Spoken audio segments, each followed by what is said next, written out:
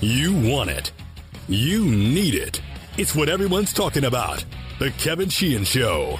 Now, here's Kevin. You're listening to The Sports Fix. A Sports Fix Thursday with Tommy on the phone and me in studio. I didn't do a podcast yesterday. It's a long story. I'm not going to bore you with it. It's my fault. I could have done a short one. I had a period of time there where I could have done a short one, but there wasn't any major stuff going on, Tommy. So that's why I decided not to do one. I do want to, real quickly before we get started, tell everybody about Window Nation and what they've got going on. Window Nation's offering 50% off all window styles. You don't have to make one payment for 2 years with no interest charged. It's that simple. If you haven't gotten windows from Window Nation before, but you've been thinking about new windows, trust us. I've gotten windows from Window Nation, and a lot of listeners and friends have. It always works out. So give Window Nation a shot, please, at 866-90-NATION or windownation.com and tell them that I told you to call. I wanted to, before we got several topics to get to today. The Nats game last night, which, Bob Carpenter on my radio show yesterday said to me, this is a big game. Rarely do you hear that at 1-4, but in a 60-game schedule, he may have been right. We'll talk about that. We'll talk about MLB's coronavirus compliance officers. The NFL Top 100 list is out. That'll lead into a Skins or a Washington football team discussion. But I wanted to start with this story that I read very early this morning. And I knew a little bit about this story, but really couldn't talk about it. I'm not going to make a big deal about it. But I was curious as to when they came out with Washington football team last week as the strategy for at least an interim strategy.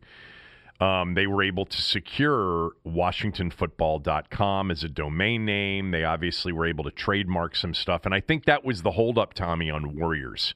I think Warriors would have proceeded in a rush job had the trademark and the domain name and a lot of that other stuff just been available. But I don't think it was. This story from Nashville. A Nashville man unknowingly sold a website domain name to the newly named Washington football team. A couple of weeks ago, the NFL franchise formerly known as the Washington Redskins changed its name to Washington Football Team. Before the team name was announced, Cal Spears was contacted by a broker from GoDaddy.com, a company that works with website names and hosting. Most of you know GoDaddy. Our girl Danica Patrick was the key spokeswoman for GoDaddy for many years. Some of those ads were outstanding. I'm a GoDaddy customer. I am too. I'm going to find out what you own at GoDaddy. We'll talk about that in a moment. But anyway, this gentleman, Cal Spears, was contacted by GoDaddy and offered $3,500 for a domain name that he had purchased back in 2012. That domain name, WashingtonFootball.com. He's quoted in this story. He said, I bought a series of college football domains back then. It was state names plus football, like AlabamaFootball.com, TennesseeFootball.com, couple of basketballs, Tennessee basketball, Kentucky basketball. The idea was to create some kind of community website for the college fans and maybe sell gear like e-commerce style. And he said that he was interested primarily in the SEC names, but WashingtonFootball.com just came as part of the package. So I guess as he started to put in these URLs, and say, I want to purchase, they offered up a bunch of suggested ones, and one of them was WashingtonFootball.com, and he took it. Now, this guy, Cal Spears, is the CEO of Roto Grinders, which is a fantasy sports website. And he said that when he was contacted by GoDaddy, he was in the midst of preparing for baseball. Like he and his team, he said we were really busy with our fantasy sports website because we were about to have live sports back. And he said, quote, there was very little back and forth. We settled on a price that was way greater than what I paid for it. And by the way, most of those, if you get it right from the get-go and no one's owned it before, it's like $9.95, to buy a domain name and a URL. He said, we settled on a price that was far greater than what I paid for it, a price that is way greater than what I paid for it at the time. I wasn't really thinking too much about, is it an NFL team and what they might pay, what a billion-dollar franchise might pay. He ended up accepting $10,000. Ended up accepting $10,000 for the domain name. Afterward, he raised the question with GoDaddy about to whom he had sold this thing. And the next day, Washington announced its new name, Washington Football Team, and he realized who he had sold it to. He said, quote, the announcement came out and there was no new team name. There was no new mascot. It was just Washington Football Team. I sold the domain to Dan Snyder. And he started thinking about, how much he may have missed out on.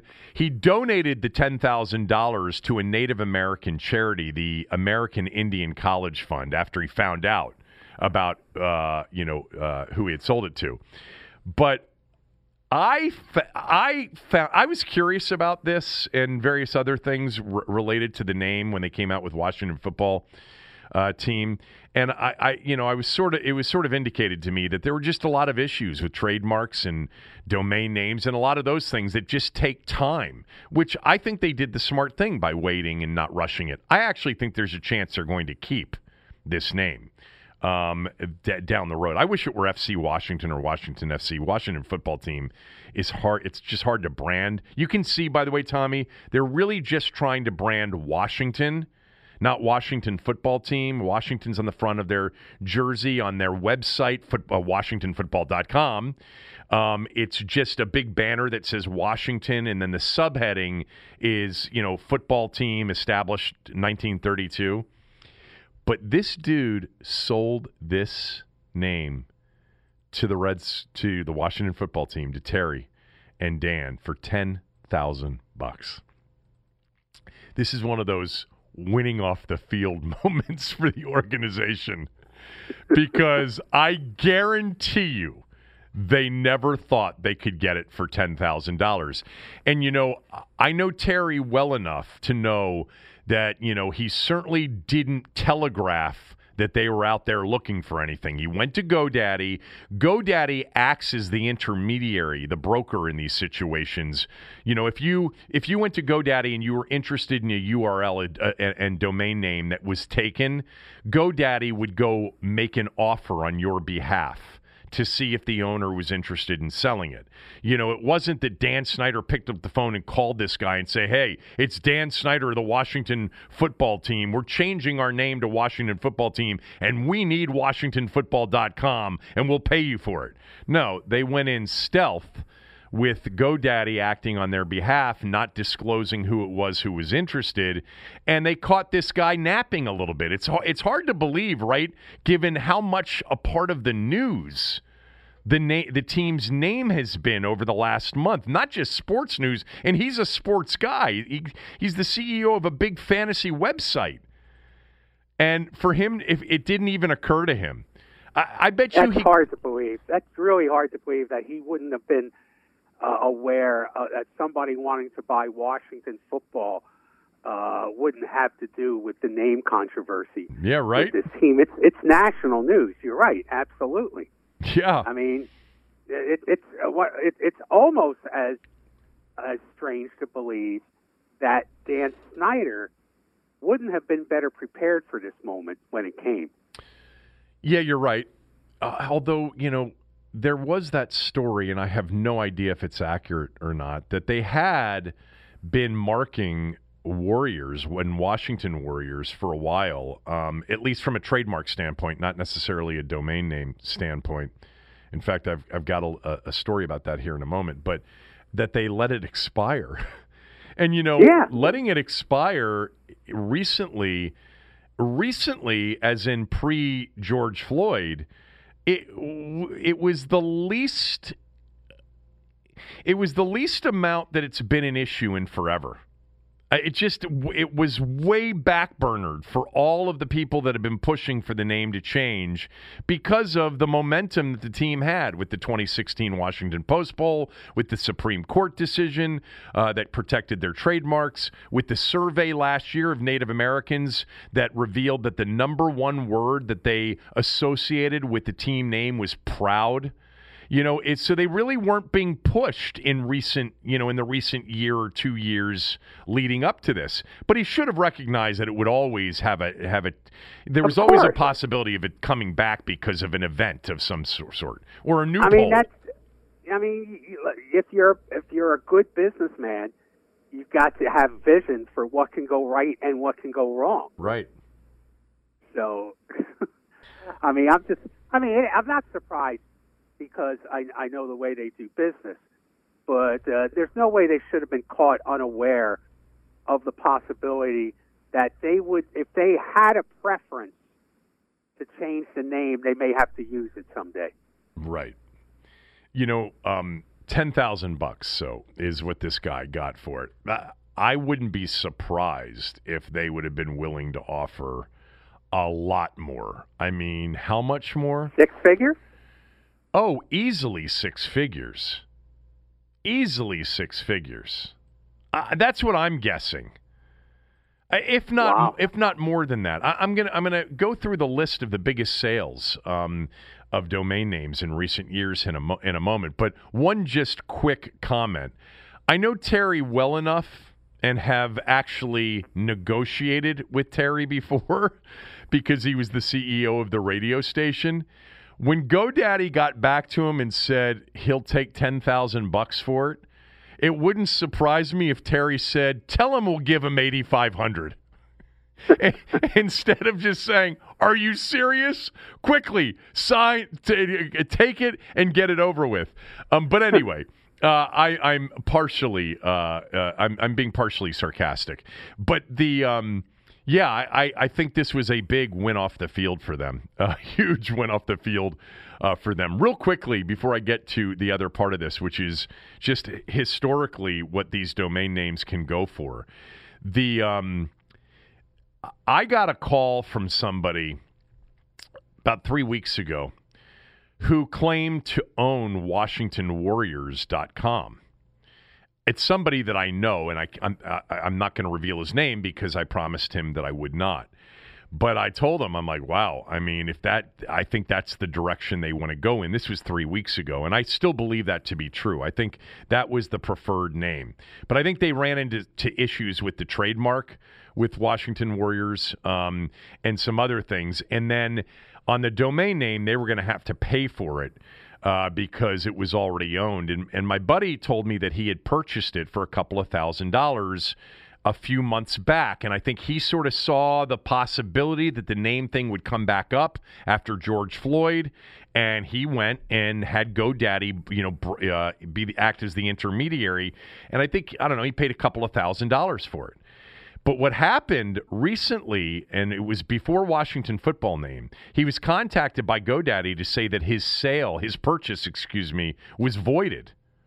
And he said, "What do you mean?" Really? "We have confirmation." He said, "No, it was voided." And they got into some ridiculous explanation, which he was fighting, and I believe still is. But my first reaction when he told me the story was, well, then the team was coming after it, and for whatever reason, the GoDaddy decided to help the team out. And apparently that's not true. It's somebody else that owns it. It might be that guy that's been profiled by the Post and others that has a bunch of trademarks and domain names and has been sort of preparing for this moment. And maybe he let it expire accidentally, and then when everything popped back up, he tried to go get it and maybe was able to retrieve it. I don't have any more information other than that a guy that I know thought he had WashingtonWarriors.com, and shortly before the team shortly before the team announced that they were going to drop the name and pursue a new name, they got back to him to tell him the transaction had been voided. So anyway, Tommy, here's something that's interesting. And I pulled up a list of the biggest domain name private sales, or they're not private because they're out here, but they are private sales, through GoDaddy and others in history. And I think this story was printed in late 2019, so there may be some that have exceeded this. Voice.com was sold $30 million on May 30th, 2019. Sold by MicroStrategy, which is a local company in Northern Virginia. Michael Saylor was the entrepreneur that started that company 25 years ago, probably now, to Block.com. I really can't, or Block something, for $30 million was the sale. It's really not important about that. But $30 million, Voice.com. Now, what have they done with Voice.com? It's a good question. I didn't look that up. I'm looking it up right now. Voice.com is, I don't know what it is. I'm looking. You're selling something that doesn't really exist. I mean, it's you can't grab it, you can't see it, right? You can't touch it, and it's worth $30 million. $30 million. $30 million. It's like a non-entity. It's got no life existence. No, but it's not built. It's not found and created in a laboratory. It's typed. It's word. It's a word. Yes. It's a description. I mean, what would be the comp to that? Because you can't say that I don't know. For $30 million? $30 million. My so God. I may have told you this story in the past, but a group of friends of mine who I've known for a long time, and they have lived offshore for many years, and I'll leave it at that. They sold wallstreet.com many, many years ago for $1 million. They had it, back in the early days of the internet and URLs and domain names. I think the company that was distributed them and sold them was a company by the name of Network Solutions. I believe that's true. GoDaddy must be the biggest now. But early on, people started grabbing these things thinking they might be able to sell them to big-name companies like McDonald's or Walmart or Microsoft or Apple, and a lot of them got sold. Now, I found this list. As I mentioned, Voice was the highest. Next highest was Sex.com, which sold for $13 million on November 1st, 2010. Tesla.com was sold for $11 million in 2018. Hotels.com sold for $11 million on 9/1/2001. And then basically, of the next 50 URLs, domain names, a lot of them are porn and gambling related. The one thing I realized, because, I was in a business that was sort of part of the early days in the wild, wild west of the internet, and we were trying to create a retail offering via the internet, grocery shopping via the internet. We were a little bit ahead of our time, but anyway, I was paying attention to a lot of these things back then, much more so. And one of the things that I absolutely know to be pretty close to truth is that for the first 20 years of the internet, most things failed, and failed miserably. And when I say most things that were trying to generate revenue by the sale of some product. There are three things that worked more than anything else. They were no-brainer, absolute lock winners from day one. Porn, gambling, and anything having to do with weight loss. Weight loss is such a big business in this country. Any sort of diet, any sort of weight loss recommendation, weight loss became a huge thing in the early days of the internet. I'm looking through some of the biggest sales. Porn.com's number 6. Porno.com's number 7. I already told you Sex.com was number 2. Beer.com went for $7 million back in 2004. Slots.com, Casino.com. Let me find the other gambling. Poker.com. A lot of gambling related. A lot more pornography related. If you would and here's the wallstreet.com that I told you about. I know the guys that sold this. They're 87th on the list of the biggest sales of all time. Wow. Just over $1 million, $1,030,000. in July of 2005, which I actually think this could have been the second sale of this because I think the group I know sold it earlier than that, but I'm not entirely sure. But anyway, would have been. You know, I know you probably have been, and this is one way where we differ. And one of I'm just not built that way, and I wish I was sometimes. But I've never been an opportunist when it comes to money. Well, the way you just put it was so sort of unseemly and negative. I didn't mean it to be. I know you didn't, but the way you did, many people will think, "Ooh, well, he just called Kevin an opportunist." No, said his ilk is opportunist. No, I've just never thought in those kinds of visionary, smart terms that this could make me money. I have no problem with money. Okay, it's just not. It's just always not what I've thought of. I know a lot of guys who I don't consider geniuses compared to me are a lot richer than I. Yeah. Well, I feel the same way. I feel the same way, but so it's funny because I don't always feel that way, but I often think whenever there's like a business discussion, I always think in terms of, whether or not it'll work. And, I think many people think that and what it would really be worth if it did work. This is a business, but if you started, snagging these URLs in 1995 from Network Solutions and you got the biggest and the most valuable ones, I mean, you talk about the easiest path to being a multimillionaire. It was that. Now, I know with trademark law, you have to actually be making progress or creating a business around it. And maybe the same is with a domain name. But those things, people much brighter with much more vision were all over that early on.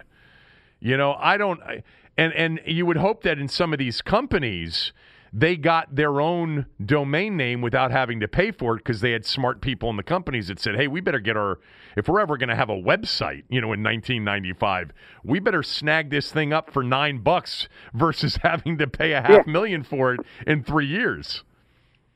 But absolutely. I definitely typically think when there's a conversation about a business, how do they generate revenue? What are the costs? Can you make a profit? And how big will it be? I mean, which, by the way, is the simplest way to think about anything. And would I buy it or use it? Because the Warren Buffett, theory of, do I like the product? Do I use the product? Do I have experience with the product? There's a lot of truth in that. And there's also, depending on your personal, taste and, willing to try and be an early adopter, et cetera, and most people aren't wired that way. There's also something to be said with, I don't get it, but that doesn't mean much because it looks like there are millions that do. But Isn't Warren Buffett the guy who said something like, look in your kitchen cabinet, look around your house, write down the names of the companies that make this stuff, and that's who you should invest in? Of course. Yeah. Warren Buffett also interviewed, if you recall, for Michael Scott's job. That's right.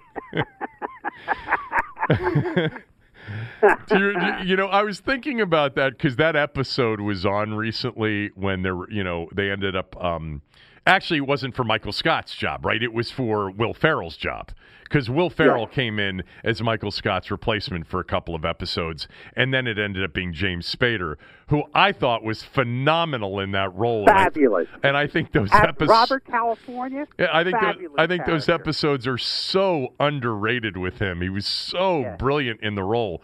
But there were several people who interviewed for that job. And Warren Buffett was one of them. And, oh, my God, why am I... Ray Romano one of them? Ray Romano wasn't Odenkirk one of them?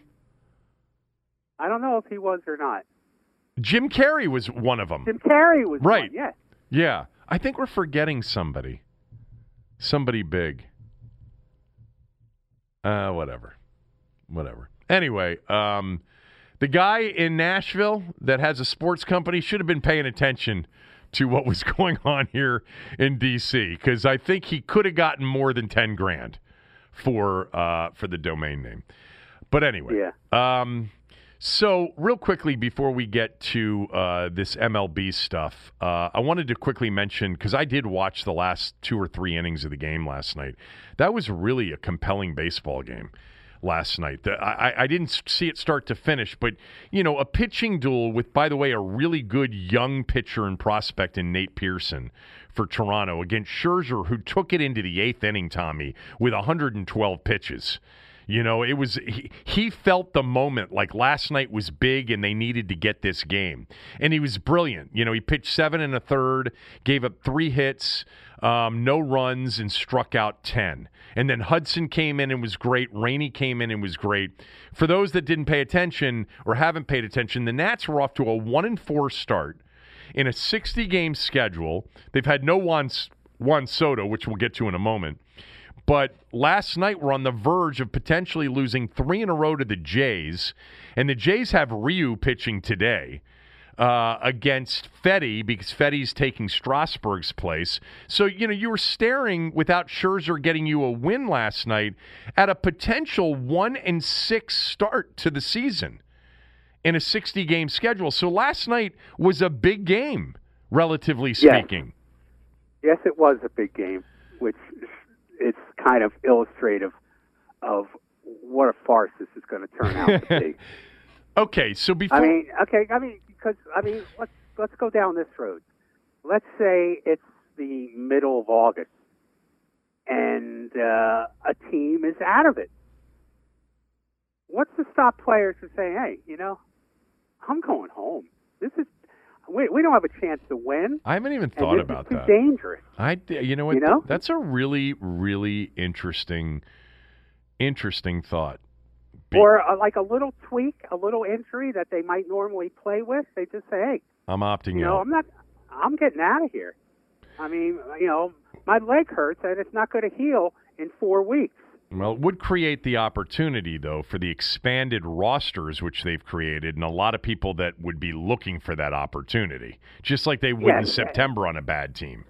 Yes, that's good. So you'll be watching AAA baseball. Yeah, well, that's true, but it's better than watching forfeit after forfeit. Yes. Yeah, they're not going to forfeit, but at some point, the competitive issue is going to come into play. With this, especially if players start dropping once, the season is pretty much quickly, and it could be quick, as you just talked about. 1-6 would be on the way to a quick exit for the season already if some of these teams quickly find that their season is over before they even blinked. Right. So can I just mention one thing about the end of the game here? Because it was their first extra innings game of the year, which, brings in the new rule, which is you start the top half of the 10th and the bottom half of the 10th every extra inning with a runner on second base. For those of you that don't know that, that's what baseball's doing to try to speed up the extra inning game so that you don't end up with a 17-inning game.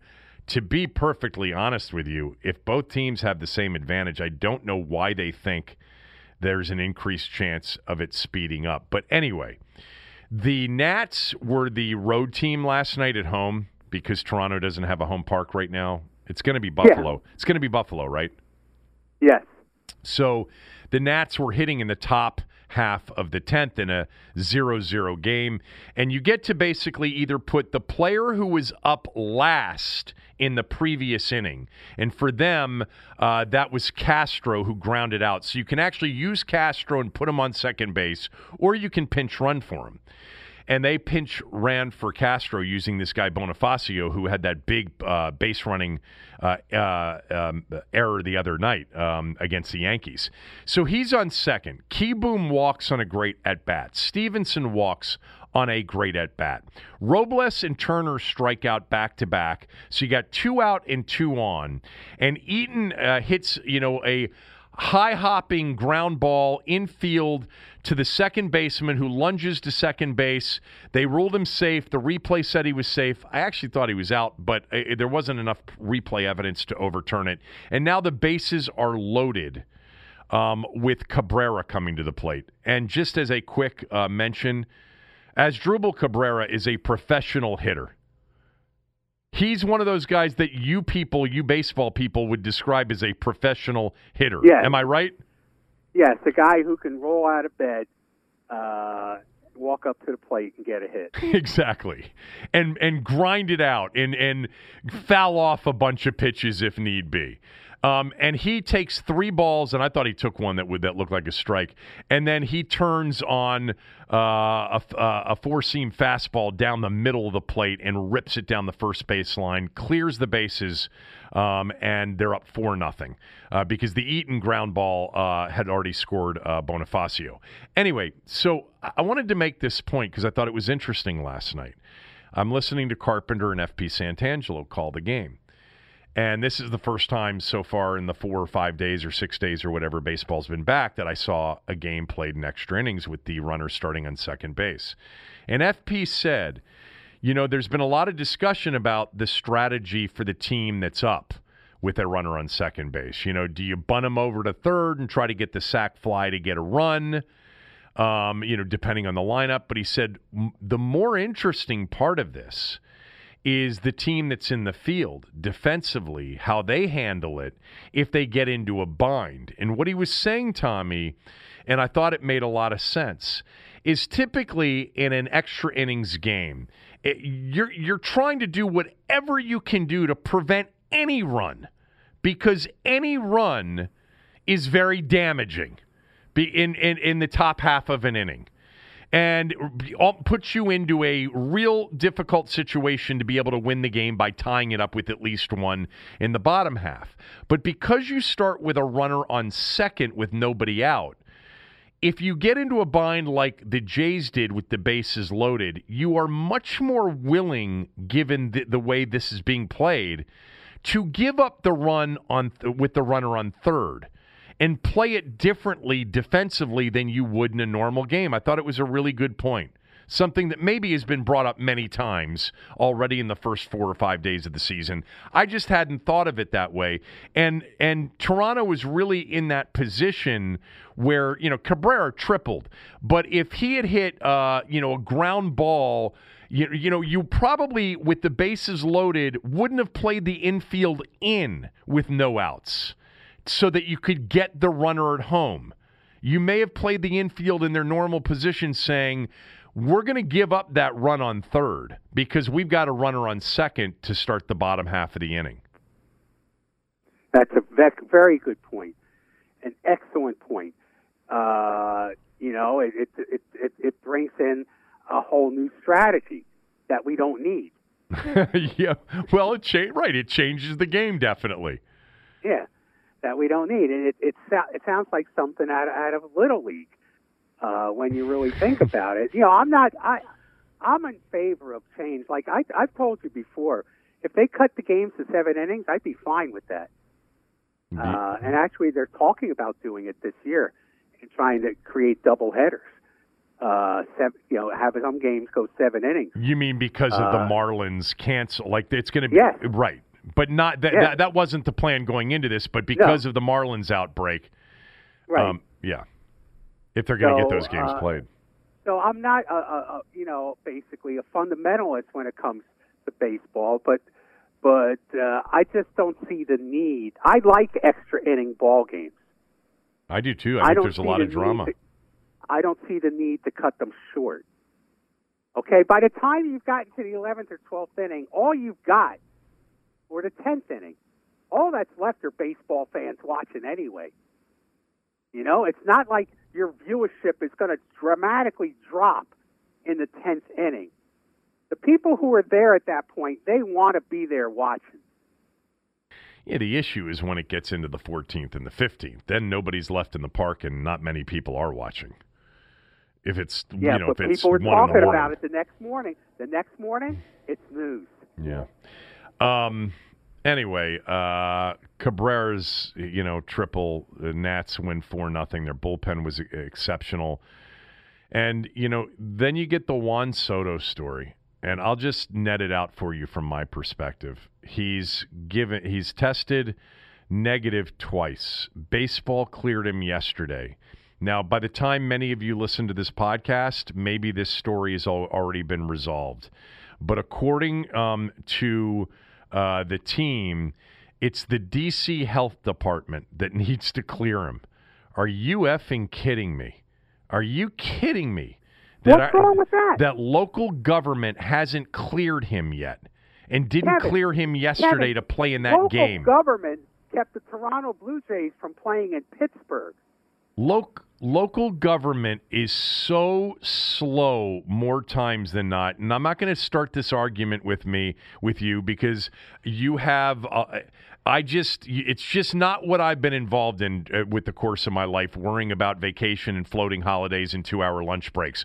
The D.C. Health Department should have gotten him cleared and better get him cleared today to play this afternoon. How hard could it be for the D.C. Health Department to clear him? So, in other words, if it was a different situation, if it wasn't a baseball team, should they make it the same top priority? But because it's the baseball team, it takes greater priority? Yes, in this city it does. How difficult could it be? When it comes to health care, in other words, the ball players have a higher priority than the average citizen. I'm saying that partly tongue placed in cheek, but because they're clearly not essential workers. But Tommy, how long could this take? I mean, it took me 3 months to get a marriage license in D.C. I told that story. I'm not going to bore you with the details, but it was 3 trips to Indiana Avenue, and it was one of the most frustrating experiences of my life. This hasn't taken 3 months, but Dave Martinez is just hoping he'll be back for next week. I would think that Muriel Bowser, who's a big Nats fan, and this team that just provided one of the greatest thrills this city's ever had, certainly in my lifetime, could get their best player or one of their best players cleared and off the COVID-19 injured list after baseball cleared him and he tested negative twice. Okay. You can't. Look, I don't know what the holdup is, why there is a holdup, but what you can have is a double standard. There's already a double standard for test results for Major League ball players as opposed to the average citizen. Yes, there is. You can't have that. And that's a wrong look. You can't have that. There shouldn't be a double standard. If it's a screwed up process for Joe Blow off the street, it should be a screwed up process for Juan Soto. It's fair to think about it that way, but we've already made the decision here, or people have made the decision here, to test athletes more often and return their results much quicker. I had Scott Brooks on the show this morning, and I was asking him about what it was like in the Orlando bubble down there. And one of the questions I asked him, I said, how often are you being tested, and how quickly do you get the results? Because that is a major problem right now in a lot of places. My son took a COVID-19 test 2 weeks ago, 2.5 weeks ago, just got the results back yesterday. Now, how worthless are the results 2.5 weeks later? Yes. And you know what Brooks told me? He said, we're tested every day and we get the results back the next day. Well, that's absurd.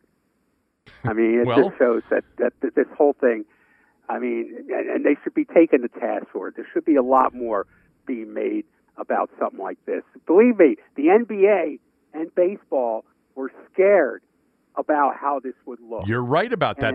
Adam Silver talked about that. He didn't want to take away testing from essential workers. And you could argue, well, they're not.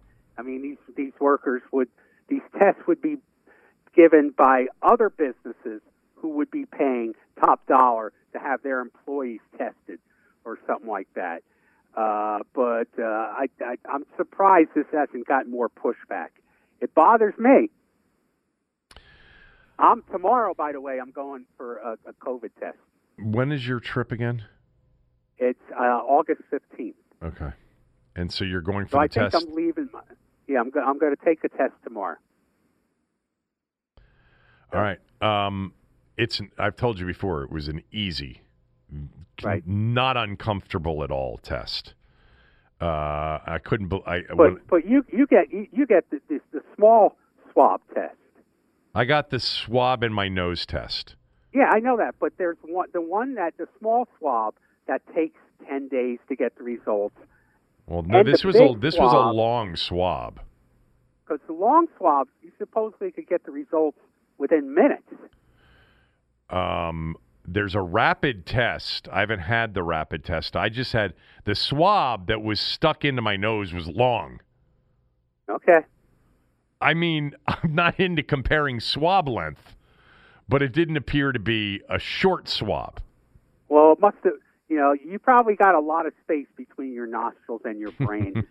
So, all right, you wanted to talk about MLB adding this COVID-19 compliance officer, and I'm sure you're going to rip Rob Manfred.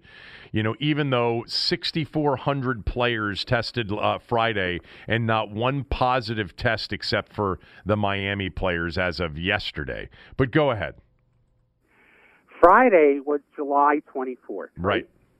July 24th. Right. Supposed to be the low time for this virus to spread. Again, this is my whole premise about this is come September, this is not going to hold up when we supposedly get the second wave that everybody is predicting. So I think this is an exercise in foolishness. And part of the idea of having these coronavirus monitors is the problem when you're dealing with these athletes. This is why when they came up with this manual initially, I said that this will never work because you're never going to get players to adhere to this. I've been in clubhouses. I've been in locker rooms. I know how players act. And to get them to follow these protocols, come on. I mean, a lot of these people are children. They're not going to do it. That's true. So, I mean, they need a coronavirus monitor. And now the big thing will be among some players and some athletes, how do we get past the coronavirus monitor? That will be their newest mission. Of course it will be. Skip by the monitor. So we can get to the club, or we can go to a restaurant. Yes, I mean, or we can get to our girls who we've got in all these cities. Yeah, if you're requiring, you are relying. Look, just like the general public in the spread of this coronavirus, you're relying on a certain amount of self-discipline of people to help reduce the spread. Well, of course, the same thing goes for the world of the NFL, the world of baseball, unless you have them locked up like the NBA and can keep them locked up, or the NHL, which went to another country smartly, as it turned out. So if you're relying on the discipline of these athletes to keep the virus from spreading, you're fighting a losing battle. And I just think that this is going to come to a stop. And like I said, that's one thing. All it's going to take is another Marlins situation for some players to say, that's it, I'm done. There'll be some players that their wives will call them and they'll say, honey, come home. And they'll come home. And like I said, you've got this whole other issue that we talked about earlier in the podcast of teams that are going to be out of this, even though 16 teams go to the playoffs, teams that are going to be out of this pretty quickly by the middle of August. They know they're not going to have any shot to make the playoffs. And then these players are going to say to themselves, well, what am I doing here? Geez, my neck hurts. That twinge I had in my elbow, it's really bothering me. I got to go home. It's just set up to fail. September and October, I hope I'm wrong, are going to be nightmare months for this country for many reasons. Nightmare. We still don't have any information on the 18 positive tests, including 16 players in the Marlins outbreak. I just think I think it's important to find out what the results are. How many were symptomatic? How many, if any, got sick? You know, like when there's a big fear over a snowstorm and you got to stay in, you can't travel, and turns out to be not nearly as bad, but people still are staying home and they're not traveling, and then somebody, it's usually me, goes out and drives around. I'm like, it's nothing. The roads are fine. It's not a big deal. It really didn't stick. It's not very icy at all. Like, tell me if these people are getting sick, because positive tests. There's not enough of you out there. This one way I described it to somebody. Your chances of being struck by lightning are 1 in 100,000. Yet, when there's a lightning storm, what do? You run for cover. Well, yes. Not everybody runs for cover. I know. I actually try to adhere to lightning safety guidelines.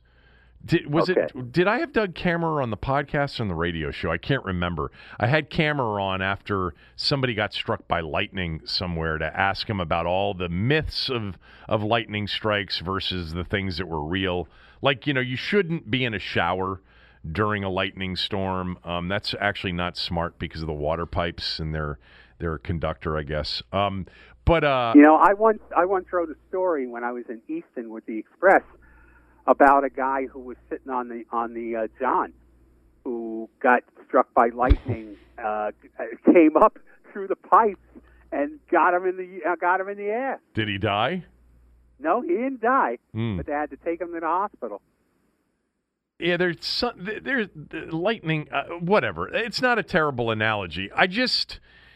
We know that it's a long shot with lightning. It's an even bigger. I think it might be even be a bigger long shot with young people with no underlying health risks. It probably is, but and young people are not as affected of the fear factor as other people until they get families and stuff. Then they become afraid.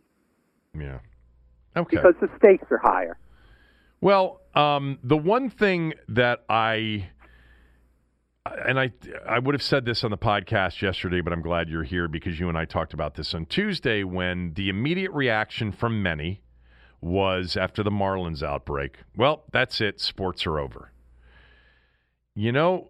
Sports aren't over yet. 6,400 players were tested on Friday with not one positive result on every other team that wasn't the Miami team. The NBA is over on positive tests so far in their bubble. The bubble, situation is completely different. I understand that. Yes, it is. And that one is in the U.S. It's in Orlando. I mean, you keep emphasizing they had to go out of the country. Hockey did to get it right. Well, the NBA's in Orlando. The last time I checked, that's in Florida, which is a state in the United States. Different than a lot of states, but still a state. And they seem to be getting it right. I think the biggest concern I have about all of this is, and you mentioned they don't have a plan for a major outbreak. They admitted that. They don't have a plan for somebody who gets seriously ill. They haven't admitted that one. The football thing, with so many more people involved in the operation, not in a bubble, a sport where it's impossible to socially distance. Yes. That is the one that I don't know. The Redskins, I see it. So, Redskins defense has socially distanced pretty well a couple of times. Oh, funny. But that's the one, because also it's the one that I want to see played so much. That's the one that I'm concerned about. We're going to have a summer here with no preseason games, which means no travel. So, the baseball, this only happened when baseball started to travel, because nothing was going on when they were playing intra-squad scrimmages or whatever. The NFL's not going to have any preseason games, so it's very possible that they'll be able to keep everything to a minimum, although you're reading about positive tests, and you're reading about a lot of NFL players opting out, which I find interesting. Like Damian Williams didn't even – the Chiefs running back who had 2 touchdowns in the Super Bowl has opted out, and there was no reason given based on what I read. There could have been an underlying health condition or a family concern. But the news story didn't reveal that. What was revealed was that Nate Solder, the Giants offensive lineman, has a 5-year-old who's battling cancer, and he's a cancer survivor himself. So I understand why he is opting out, and others have. And a lot of Patriots have opted out. And have you seen all the conspiracy theories on this one? No. That Belichick's basically talking all these guys into opting out so they can get Trevor Lawrence for next year. So they're going to tank the season. How would that work exactly? So you're going to lose a year of salary. You're not going to get paid anything but a stipend for this next season, but it'll be really good for the team because we'll get Trevor Lawrence. I don't think so. But yeah, I mean, football's going to be tough because they're just... It's going to be hard. It's going to be hard to do because unless the experts are wrong, the virus will be a bigger presence in October and September than it is in July and August. Well, I wouldn't bet on any of that, any of those predictions. I know that. I said if they're wrong. Yeah, which they've been many times. Right now, the death count is 150,000. Yep. It wasn't supposed to be 150,000 until October. So here's the baseball. I don't know that that's right. I remember the projections were between 100,000 and 250,000, and you're telling me that was going to be through the second wave? I thought that was just through the first wave. No, 150,000 according to the White House was supposed to be by October. Okay.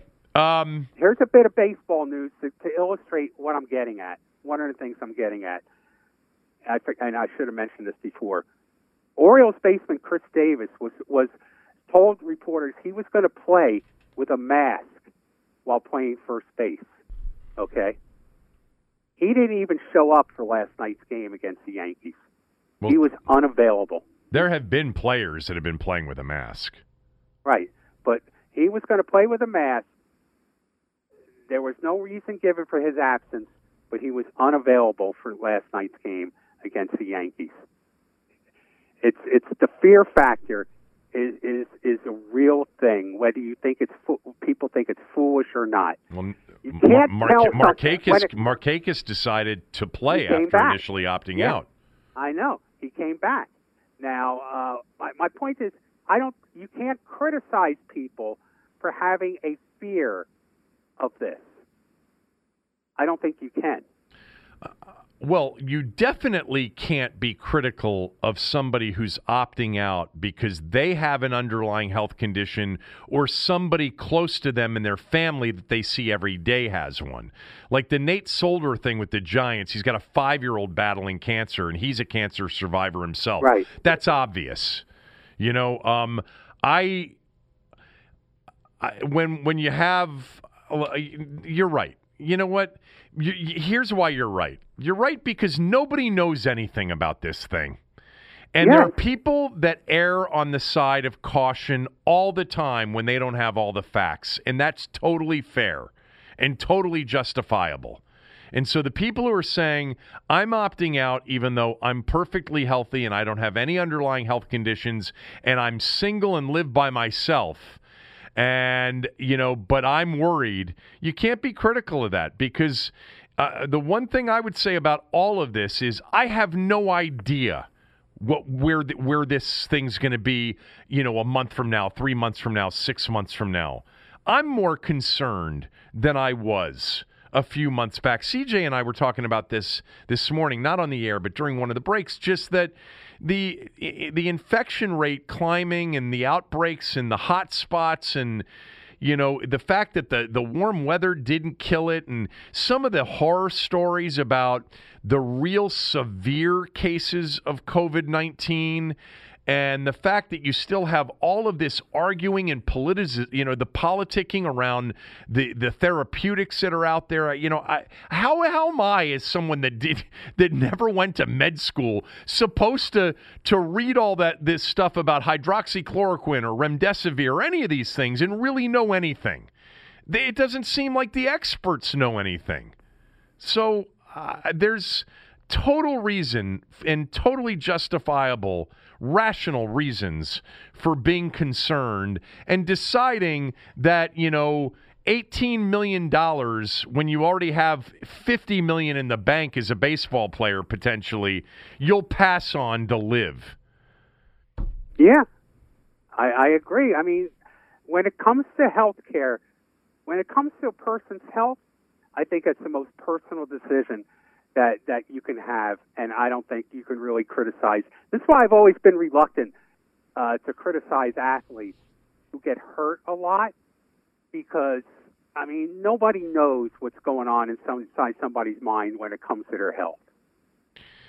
And, the people, and I've seen this a lot, those that have had no choice over the last 5+ months to get up, to go to work, to risk their health because they don't have a choice.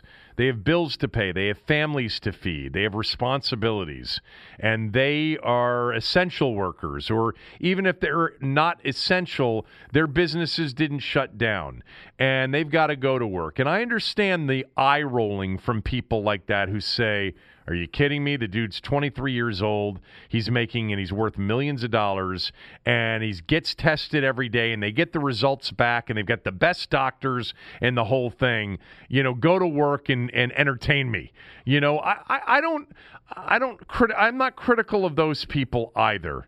I understand where they're coming from, but perspective, life's about perspective, and it's hard to put yourself into anybody else's shoes. I'm certainly not going to be critical of the people who are putting themselves at risk because of an underlying condition or people that they love in their lives that are in their home or near them on a daily basis. That if I had that situation, I'd probably opt out too, unless the money was really, really good.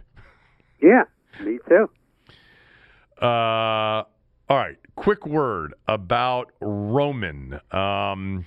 If you were to guess on average how many days people have to wait to see a doctor, this should actually be, if you had to guess on how many days people in the U.S. have to wait for their COVID-19 results, it's actually close to a month to see a doctor in most places. In most major U.S. cities, you actually have to wait 30 days on average to see a doctor.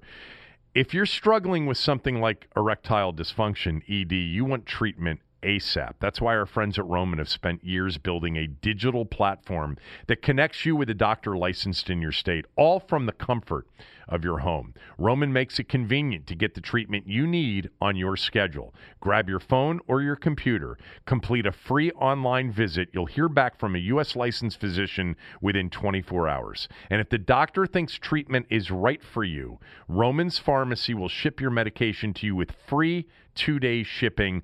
Plus, you'll get free unlimited follow-ups with your doctor anytime you've got questions or you want to adjust your treatment plan. With Roman, there are no commitments. You can cancel anytime.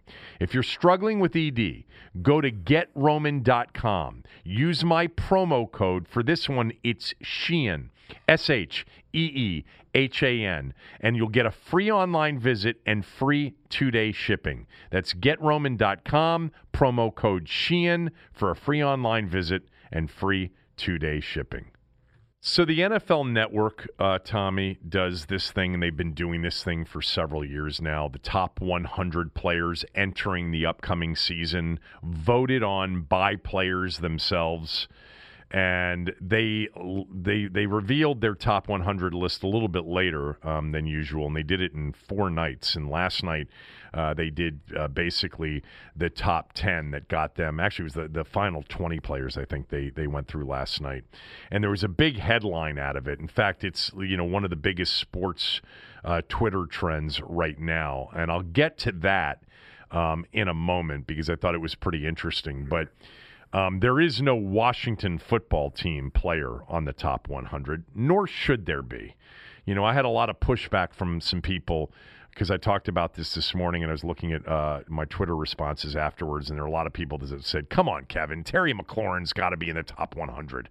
You know, Terry McLaurin's, much better than Allen Robinson, who came in at 93, and he's better than Cooper Kupp, who came in at 89. I don't think he is, and I certainly don't have any problem with Terry McLaurin not being on this list. He played 1 year. He had 58 receptions last year, under 1,000 yards. He was a phenomenal rookie player, and there's a lot of promise. And next year, he could be on this list. But I'm not getting wrapped up into Terry McLaurin not being on this list. Others said, Brandon Sheriff. Well, Brandon Sheriff was hurt most of last year. But, that doesn't mean that he couldn't have been on this list going into this year. Not one Washington football team player on the list. Trent Williams wasn't on the list either. I think that's one of the first times he has not been on the list. Preston Smith was on the list, Tom. He came in at 63. I think there was somebody else on the list, wasn't there? What do you mean, somebody else? Another former Redskin on the list, wasn't there? Well, yeah, but he's been on the list. Kirk Cousins, you're talking about, the quarterback that used to play here that plays now in Minnesota, right? Yes, that one. Yeah, he came in at 58. He was the number 10 quarterback on this list. So the top 50 have a lot of quarterbacks. Kirk came in as the 10th best quarterback on the list at 58, according to his peers. Remember, these are players that are voting on this. Not, a bunch of media sites trying to generate NFL interest in the offseason with a list, which is something that they love to do. So the big controversy off of last night, and it's been a big topic of conversation in the NFL sports fan world, is where Patrick Mahomes came in on this list. Last night they revealed the top, 20 players, but I'll give you the top 10. 10 was Derrick Henry, who was the biggest riser on this in this countdown. He went up 89 spots. He was number 99 last year, and he's number 10 this year. Derrick Henry's a beast of a running back. He's not the highest-rated running back on the list. I'll get to that in a moment. Stephon Gilmore, the corner in New England, was number 9. DeAndre Hopkins, who's now an Arizona Cardinal, came in at number 8. George Kittle came in at 7. Gronk is not on the list after sitting out last year.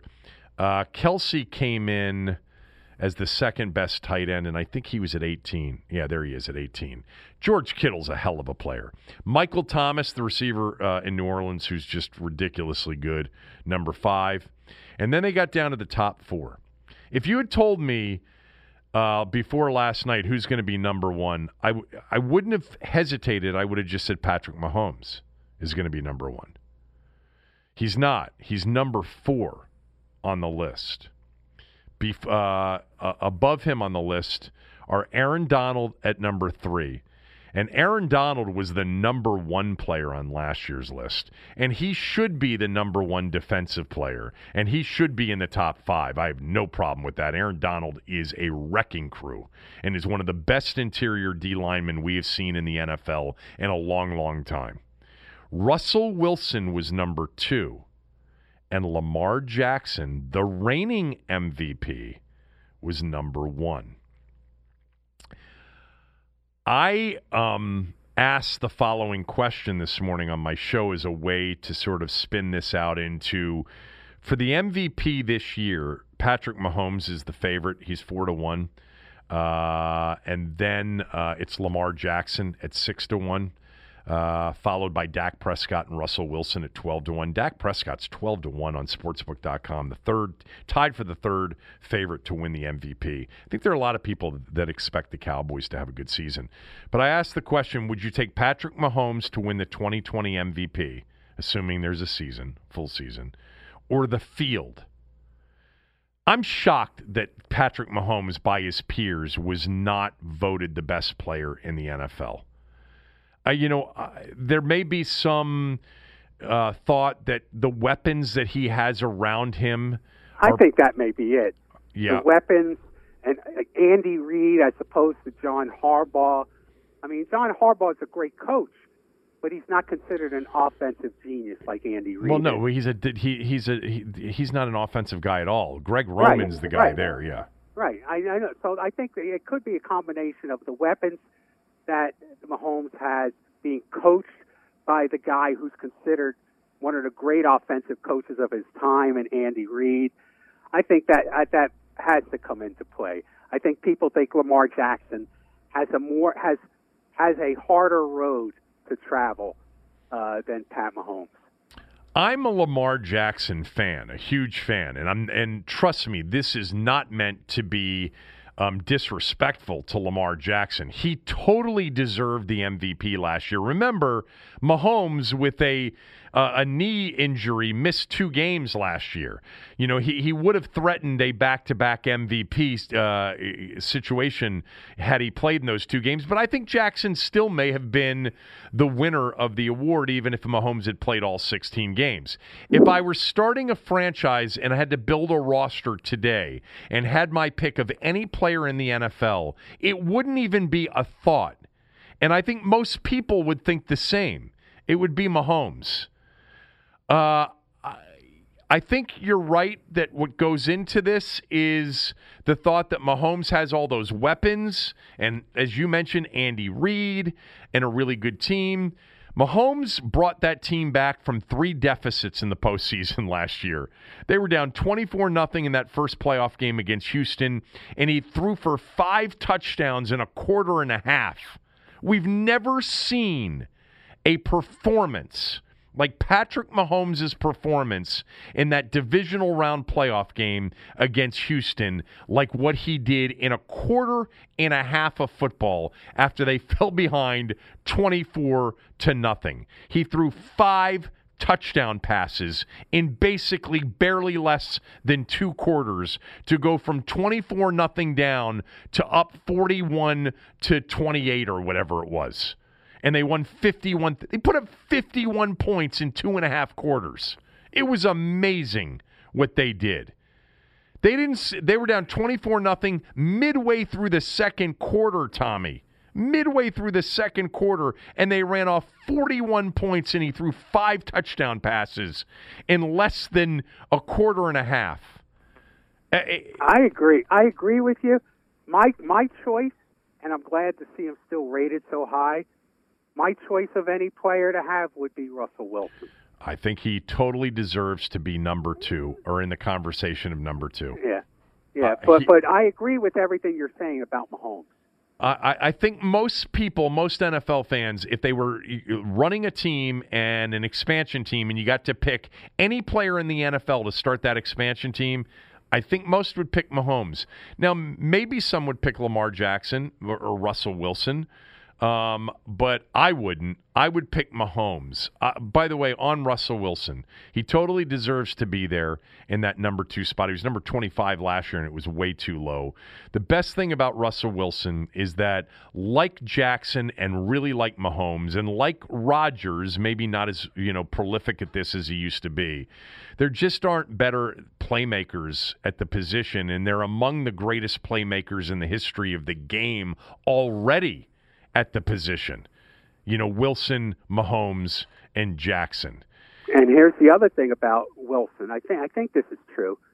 He hasn't missed a start. And he just gets better each year, too, Tommy. He gets better each year. He stays year. Healthy.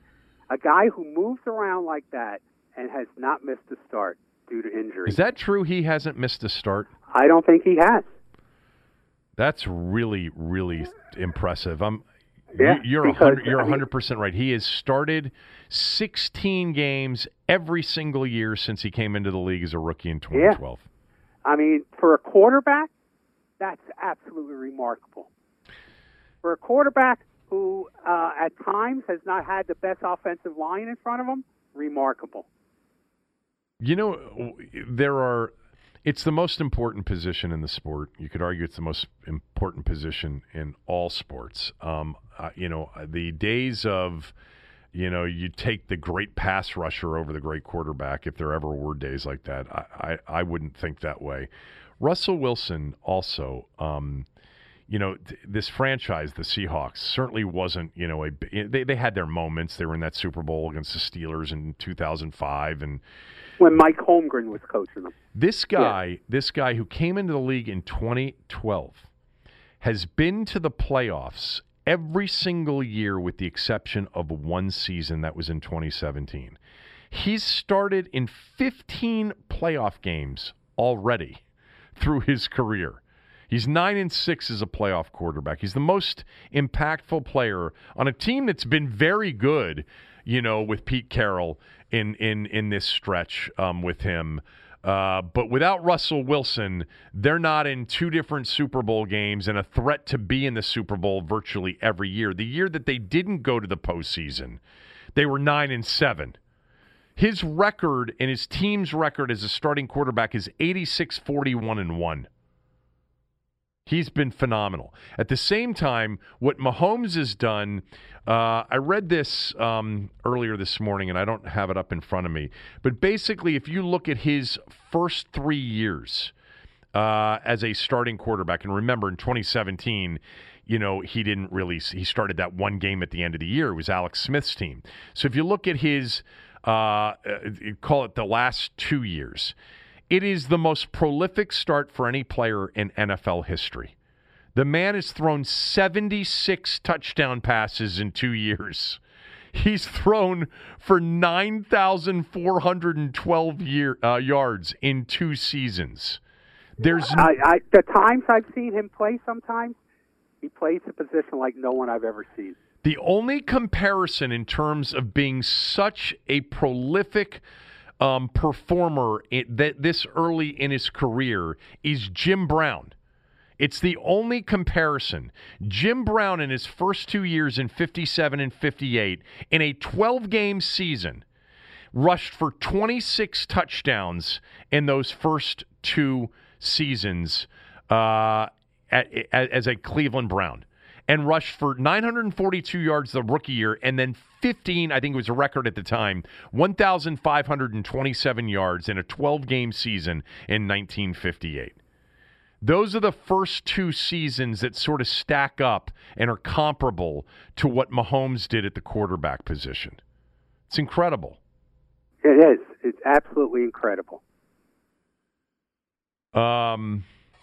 So we haven't seen incredible in Washington in a very long time, have we? No, we haven't. A very long time. I'm going to talk about that in a moment to finish up the show. But speaking of what you haven't seen in a long time is the ability to wager on sports if you're one of those people that likes to do it. I've mentioned MyBookie many times. I want to mention it again because if you're new to gambling in particular, or if you're an experienced gambler looking for another shop, MyBookie.ag is reliable. They're fair. You're going to get good lines, good prices, and you're going to get paid if you win. And right now they're offering a promotion to my listeners. If you use my promo code KevinDC, you'll get a free $10 MLB future wager. But MyBookie gives you everything you need. Every game bet, every prop bet, every futures opportunity, including a free $10 MLB future wager if you sign up using my promo code KevinDC. MyBookie.ag. They got everything you're looking for. And again, sometimes you can fall into an offshore shop in particular where you're not going to get paid, or you're not going to get paid quickly, or they're trying to gouge you a little bit on pricing or point spreads. That's not going to happen at MyBookie.ag. Use my promo code KevinDC, KEVINDC, and you'll get a free $10 MLB future wager. So real quickly, before we finish up for the day, off of this top 100 list, Tommy, in recent years, we have talked about the Washington football team's lack of talent. It starts top down. You got terrible management, terrible ownership, bad management, bad leadership, bad coaching, and you haven't had a lot of talent to boot. It's like John McKay, the old Buccaneers coach, who was one of the funniest men in sports when he was coaching Tampa Bay, and before that, USC, the University of Southern California, about those early Buccaneer teams that he coached in 1976. Well, we don't block well. We turn the ball over, but we've made up for it by dropping a lot of passes. And that's basically what the Redskins have been. They got terrible management, terrible leadership, bad coaching, but, they make up for it with just terrible talent on top of that. They've had bad talent for the most part. And in thinking about high-level players on the top 100 list, where you can start to talk about players, and in the past, Tommy, I've defined like an A player or a blue chip player as a player that you could reasonably or realistically debate as a top 5 player at their position. Do you know how many of those they've had in recent years? Tell me, Kevin. You guess. Preach to me. No, I want you to tell me. Trent Williams was an A player. Trent Williams was one of those players you could discuss as a top 5 player at their position. Jordan Reed, when he was healthy, was considered to be one of the top 3 or 4 pass-catching tight ends in the league. He was an A talent, a blue-chip player who just couldn't stay healthy. And then Tress Way has become an A player at his position. He's one of the best 3 or 4 punters in the NFL. So the question this morning is, do they have any on their roster right now? Tress Way they still have on the roster. I don't see another A player on the roster right now. I see some potential A players like Chase Young and Daron Payne in particular. And the reason I single him out maybe more than John Allen is that Daron Payne is a true athletic freak. If he is really dialed in and focused on football and gets coached well, which I think will happen, Daron Payne has a chance, maybe more so than John Allen, to be a superstar at his position. John Allen's going to be steady Eddie, really good. He's going to make a Pro Bowl or 2, but he's not going to be, I don't think, a top 5 position player. Daron Payne could be. Chase Young, I'm very excited about what he could become as a pass rusher. I don't know that Terry McLaurin's ever going to be a top 5 kind of guy, but I think he's a definite number 1 receiver. And Brandon Sheriff would be the other guy that I would say he's talented enough if he can stay healthy enough to be considered a top 5 guard in the NFL. That's the list. Well, the last one may not be here next year. That's true. That's right. He's playing on the franchise tag. Yes. You're right. I mean, for the most part, that's pretty much it. You know when you notice it, and it should be obvious to us sometimes, but sometimes it's like a house falling on you.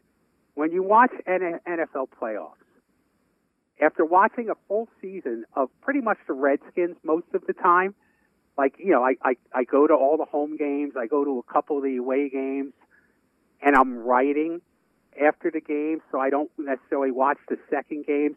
So I don't watch as much football as you and other teams. And then when I watch the NFL playoffs, it's just so stark, the difference in talent, the difference that you see on the field compared to what I just covered for a year. Well, yeah, of course. It's still a stunning revelation. How it's like a different game. Yeah, I think what happens too when you're really invested in one team as a fan and you don't really watch the rest of the league, which I think a lot of people in our fan base, although not so much in recent years. I'll tell you, I know I have a lot of friends in the media who are at the games every Sunday or travel with the team, and because of the way they're covering the team as a reporter, don't get a chance to really sit down and watch the rest of the league every Sunday because they don't have that chance. And I think that their perspective is a little bit different than those that really watch the league. I love the league. I love football. During the fall on Saturdays and Sundays, I watch a lot of football. And I've, known for years the difference between this team and really good teams. And Trent Williams has always been an interesting conversation because over the years, a lot of fans of the team and even media members have said Trent Williams is the best left tackle in football. And if he's not the best, he's certainly one of the top 2 or 3. And I always said, I think that's a little bit high. I think, he's in the conversation for the top 5, and he's certainly in terms of athleticism one of the top 3 in the league. But have you seen Tyron Smith play? Have you seen Jason Peters play? Have you seen, just in our division, there are some really good left tackles. And that's a position that's always so hard for a normal fan to evaluate anyway.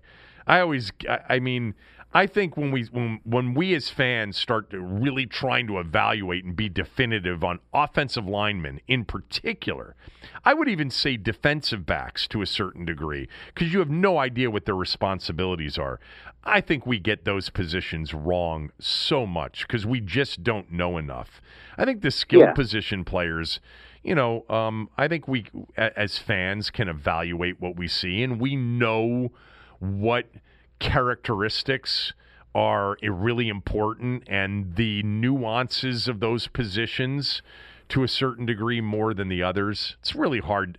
How the hell am I going to tell you whether or not, Brandon Sheriff really had a good game? I can tell how athletic he is compared to other guards. You can see that on a screen. You can see that if he's pulling. You can see that in some of the zone run scheme stuff, but I can't tell you much more than that. But, they're better than they've been, I think, on paper, on defense in particular. I mean, I think Sweat's got a lot of talent, Allen, and I've already mentioned Payne and Young, and I think Landon Collins is a good player. He certainly is too. He certainly wasn't worth necessarily the highest paid contract to a safety in NFL history, but that's what it took to get him, and they've got a really good player in Landon Collins. A really good player in Collins.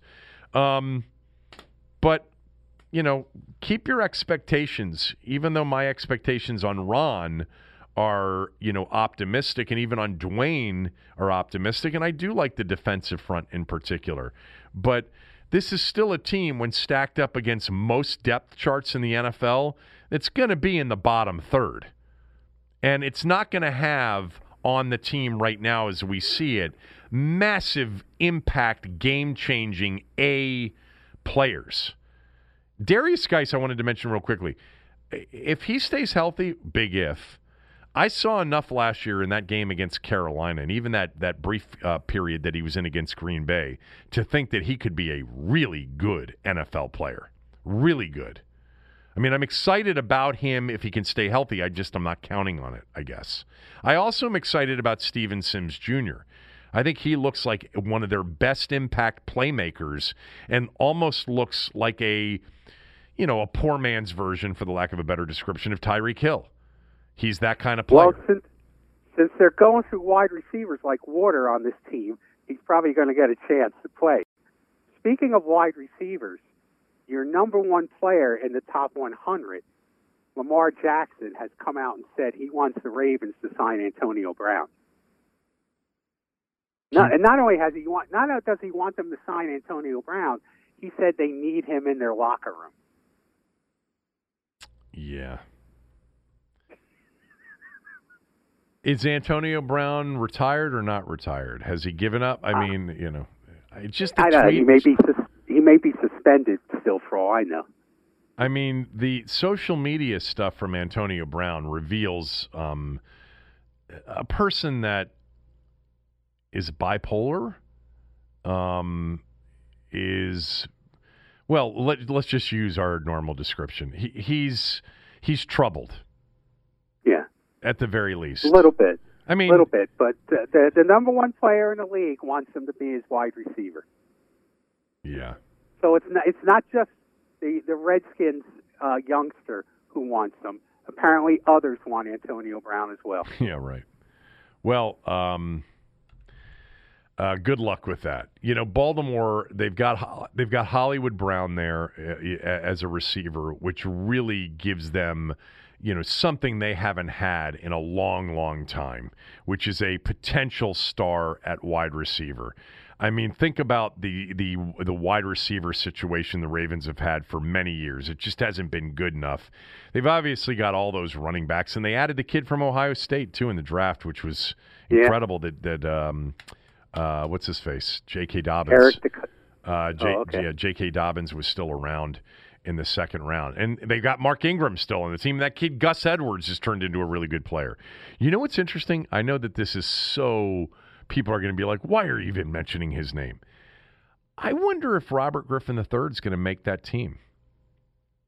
Because they drafted Trace McSorley last year, and they love McSorley. They love him. Now, they had him on the roster last year and used him in a lot of different ways. I think if I'm Baltimore, unless, he's a pain in the ass, which we have not heard that about him in Baltimore at all. There have been compliments over the top from, Harbaugh and others. But you've got to keep RG3 there, because if Jackson gets hurt, RG3's his perfect replacement in terms of the way he plays. I would agree. Like we've always said, like we said about RG3,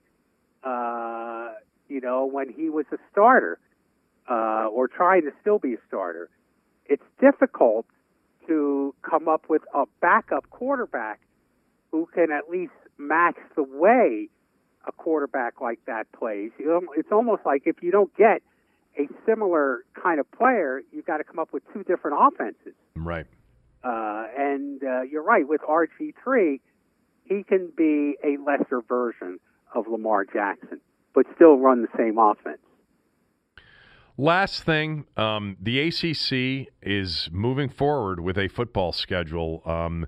They're going to play 11 games, one non-conference game, which is what the Big Ten isn't doing. The Big Ten and I think the Pac-12 have both already said they're not going to play anything but a conference schedule. And Notre Dame's going to be a part of the ACC in football this year.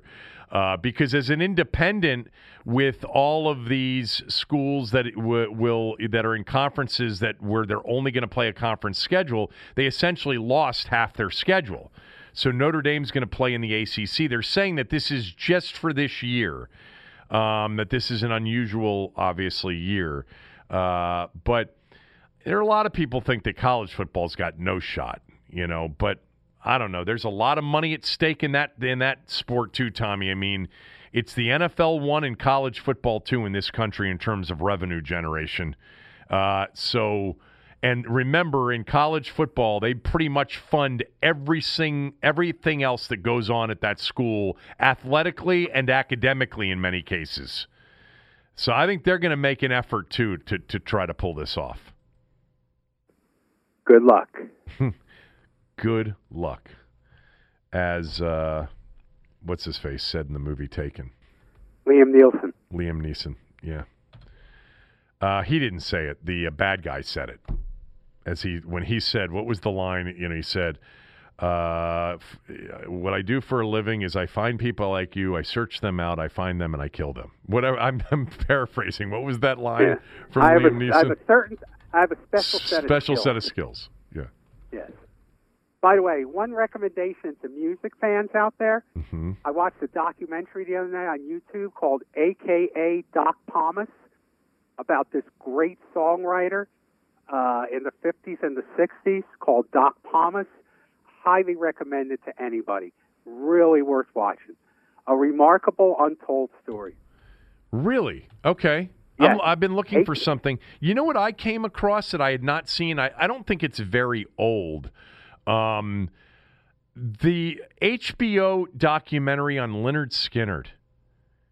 Really? It was It was really, really well done. I enjoyed it. I just happened to have stumbled upon it late at night last week and watched it. And you talk about a bunch of guys that partied. But coming out of the South and, some incredibly iconic songs, obviously Freebird, one of the true iconic songs from that era. I love the Skynyrd songbook. And Tuesday's Gone is my favorite song. And there was a lot of infighting, and Ronnie Van Zant, who was one of the members that was killed in the plane crash, was really a character, and he was their lead vocalist. It was well done. In that plane crash, man, they should have never got on that plane. There were people telling them, not get on that plane. How many times do you hear that about rock and roll? Yeah, I know. There was a problem with the plane, and they said, let's just go for it. And they lost several members of the band in that crash, which happened in 1977. Here is the exact Liam Neeson line. I don't know who you are. I don't know what you want. If you are looking for ransom, I can tell you I don't have money, but what I do have are a very particular set of skills. Skills I've acquired over a very long career. Skills that make me a nightmare for people like you. If you let my daughter go now, that'll be the end of it. I will not look for you. I will not pursue you. But if you don't, I will look for you. I will find you. And I will kill you.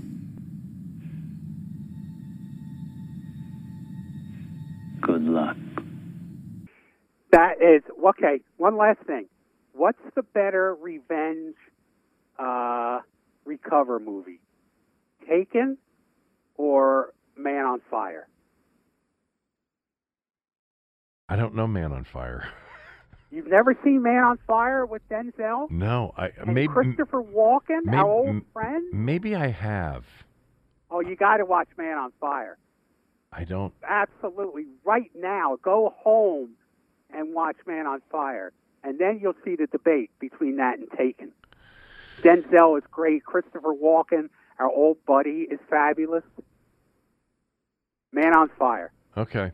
You know what's been on a lot recently are the Bourne, Supremacy, Bourne Ultimatum movies. I think those movies are really good.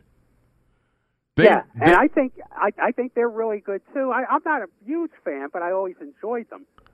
And you have the one with Jeremy, what's his name? Jeremy Renner? Yeah, Jeremy Renner.